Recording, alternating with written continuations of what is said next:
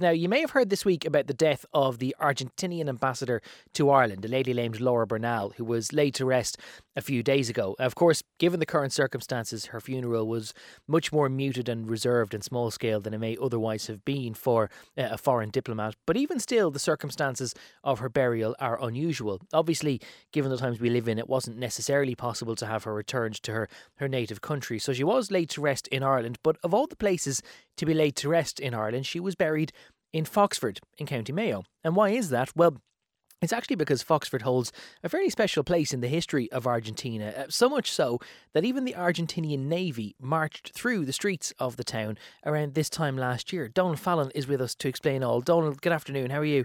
How are you, Gavin? How are you? This is a remarkable one. I think a lot of people won't know that there's any significant link at all between Argentina and Foxford and County Mayo. But the story of heroism that you're about to tell us today is back, of course, in the news because of the tragic death of the ambassador. It is. On this slot in recent weeks, we've talked about some incredible people, who've lost their lives as a result of this pandemic. We had Tarlac McNeilish, for example. Laura Bernal, the ambassador of Argentina to Ireland, 63 years of age at the time of her passing last month, and it was a post-mortem that revealed she'd contracted COVID-19. And a lot of people listening will know, there's a couple of curious effects of COVID-19 in terms of on society. People have to grieve in different ways. Funerals have become very, very small affairs too. So we had this incredible spectacle where a foreign ambassador is buried in Ireland, because they have to be, with 10 people in attendance. And she was someone who took, real joy in her work, but who used her position to highlight the very unique historic relationship between Ireland and Argentina, and laid to rest in the birthplace of Admiral William Brown. That's not a name that's widely known. Well, every man, woman, child, and dog in the streets in Mayo knows that name. Most Irish people won't. Founder of the Navy of her native Argentina, and there's been very real media attention in her native country on Foxford as a result of this. And whatever about how every man, woman, and dog in the street knows the name in Mayo, he's pretty much a household name in Argentina too. Absolutely. He even has a football team named after him. That's when you know you have made. He lived a remarkable life, which would include being appointed governor of Buenos Aires, honoured with a statue in Dublin. So a little bit like John Gray, who we talked about in recent weeks. He's kind of remembered forgotten people. But, more significantly culturally, in his native country, there are just thousands of streets from one end of Argentina to the other named in his honour. It's the equivalent of an O'Connell Street. And he's not the most famous link, I would say, between Ireland and Argentina. That honour probably goes to Ernesto Che Guevara, whose father said, "In my son's veins flowed the blood of the Irish rebels." But I think Admiral William Brown is easier to celebrate. He's free of the same kind of political controversy. So a hugely popular figure in the collective identity of Argentinians even today. I always find it mad, the number of links that there are between Ireland and some of the Hispanic countries of Latin America, because I was in Havana a couple of summers ago and was amazed to discover that there was a street called O'Reilly, which was named after some revolutionary leader there as well. And you mentioned the statue of Brown. There's a statue in Merrion Street of Bernardo O'Higgins, who was one of the Chilean revolutionary leaders, which is a mad connection as well. The idea that there would be a guy leading a revolution in Chile with the surname like O'Higgins, it's crazy, isn't it? A very central figure to Simon Bolivar over there, and what was known as, but Hugo Chavez called it the Bolivarian Revolution in his honour. But like the wild geese, as we know them, these Irish migrants played a very central role in Central and Southern American history. Tell us more about Brown. His story goes right back to the 1770s. 1777. This is pre-famine, it's pre-United Irishmen, it's pre-Act of Union. It's a very, very different Ireland. And Foxford, if anyone's never been there, just south of Ballina, beautiful place. The Ox Mountains, beautiful riverbanks, very far removed culturally, geographically as well from Buenos Aires. But the family went to the United States of America, and the story is brilliant. And I always wonder about these kind of foundation stories, because they sound too good to be true. Yeah, it's a bit convenient, this one, isn't it? As a young boy, he's walking the banks of the Delaware River, and he meets a captain of a ship moored in port who engages him as a cabin boy, which begins this life at sea. So there's tremendous wanderlust in that story. It sounds too good to be true. It's like a boy's own adventure tale. But he apparently stumbles on a naval life at the Delaware River. And then clearly the life at sea suits him, because he goes on to great and wonderful things. Incredible life. Press ganged into the British Navy, 1796. That's a term that doesn't mean anything to most ears today. We hear press gang and we think of the press all standing around. But back then, press gang basically meant that you could be taken into a naval force or a military force by order at sea, with or without notice. So your ship could be intercepted by the Royal Navy, and next thing you know, you're in the Royal Navy.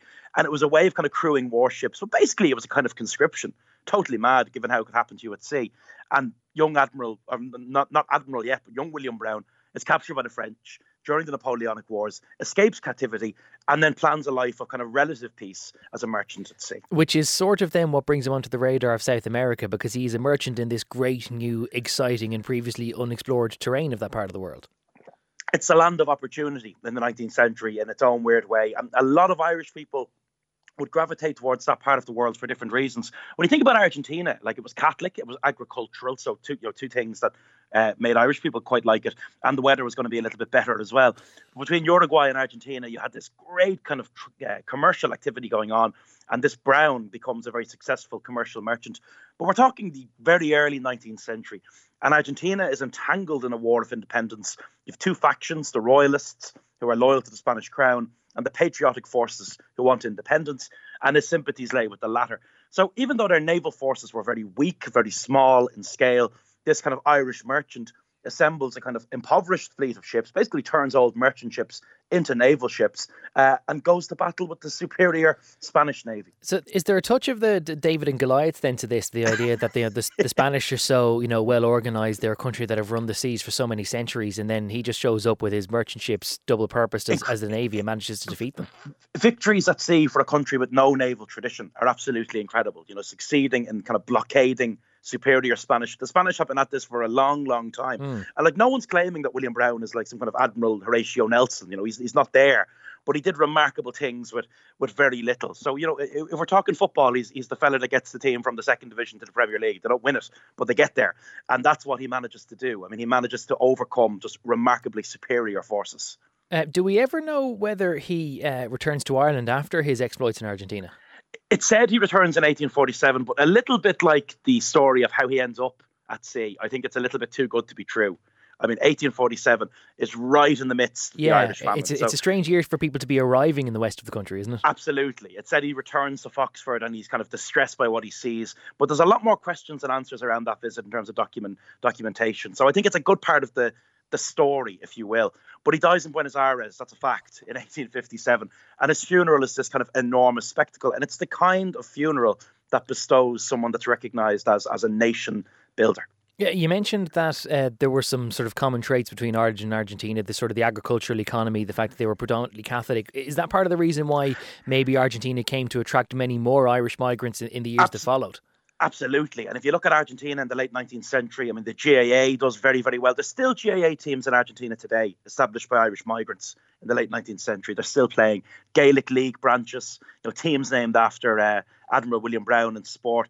And one article on Brown says almost every town in Argentina, however small, has its statue of Admiral Brown, a square, a street, or an official building, sometimes all three, called after the Irishman. So, I mean, he cements this place in kind of Argentinian popular consciousness that I think makes Argentina quite a warm house for Irish migrants later on. And then you get this remarkable twist where when the Easter Rising happens in Dublin, one of the flags that's raised over the GPO is raised by a lad called Eamon Bulfin, who'd been born in Buenos Aires, raised on the stories of Admiral William Brown. So to me, they're a forgotten diaspora. We think about Boston, we think about Liverpool, we think about Edinburgh, we think of New York City. We very rarely think of Buenos Aires. Yeah, and the one thing actually, that just a bit of stat trivia that I happen to know of, I know that there was one of the All-Stars hurling trips was to Buenos Aires. It must be about 10 years ago or maybe a little bit more at this stage. Apparently there's a district in Buenos Aires called Hurlingham, which is actually named after the fact that there was a hurling club there once upon a time.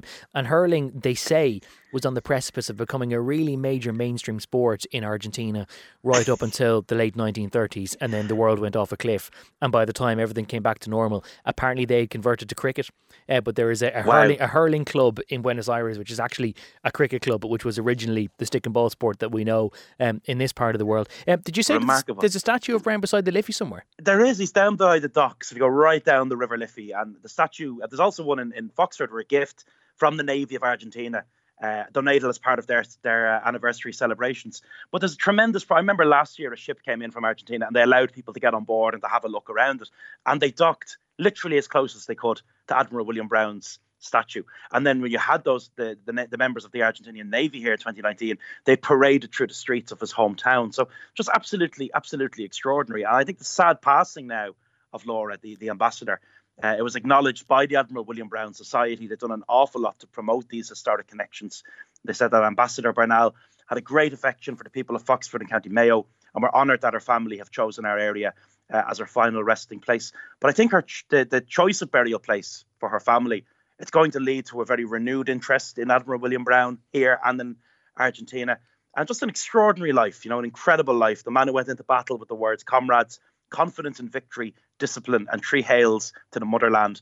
Words that they never forgot in that part of the world. Yeah, three hails to the motherland, and of course then debatable as to which motherland he might even have been referring to at any particular time. But remarkable stuff. I'm reminded of the line, I think, is it one of the old Wilfred Owen poems or maybe Siegfried Sassoon, that there is some corner of some forgotten field which would be forever England, that in a funny way there's a corner of Buenos Aires which is forever Mayo, and now perhaps the converse too, with the ambassador being laid there for her final rest. Donald Fallon, as ever, fascinating stuff. Thank you for that. Donald Fallon is the creator of the Come Here To Me blog and the author of the books of the same name, and he is the presenter of the Three Castles Burning podcast, which you'll find online.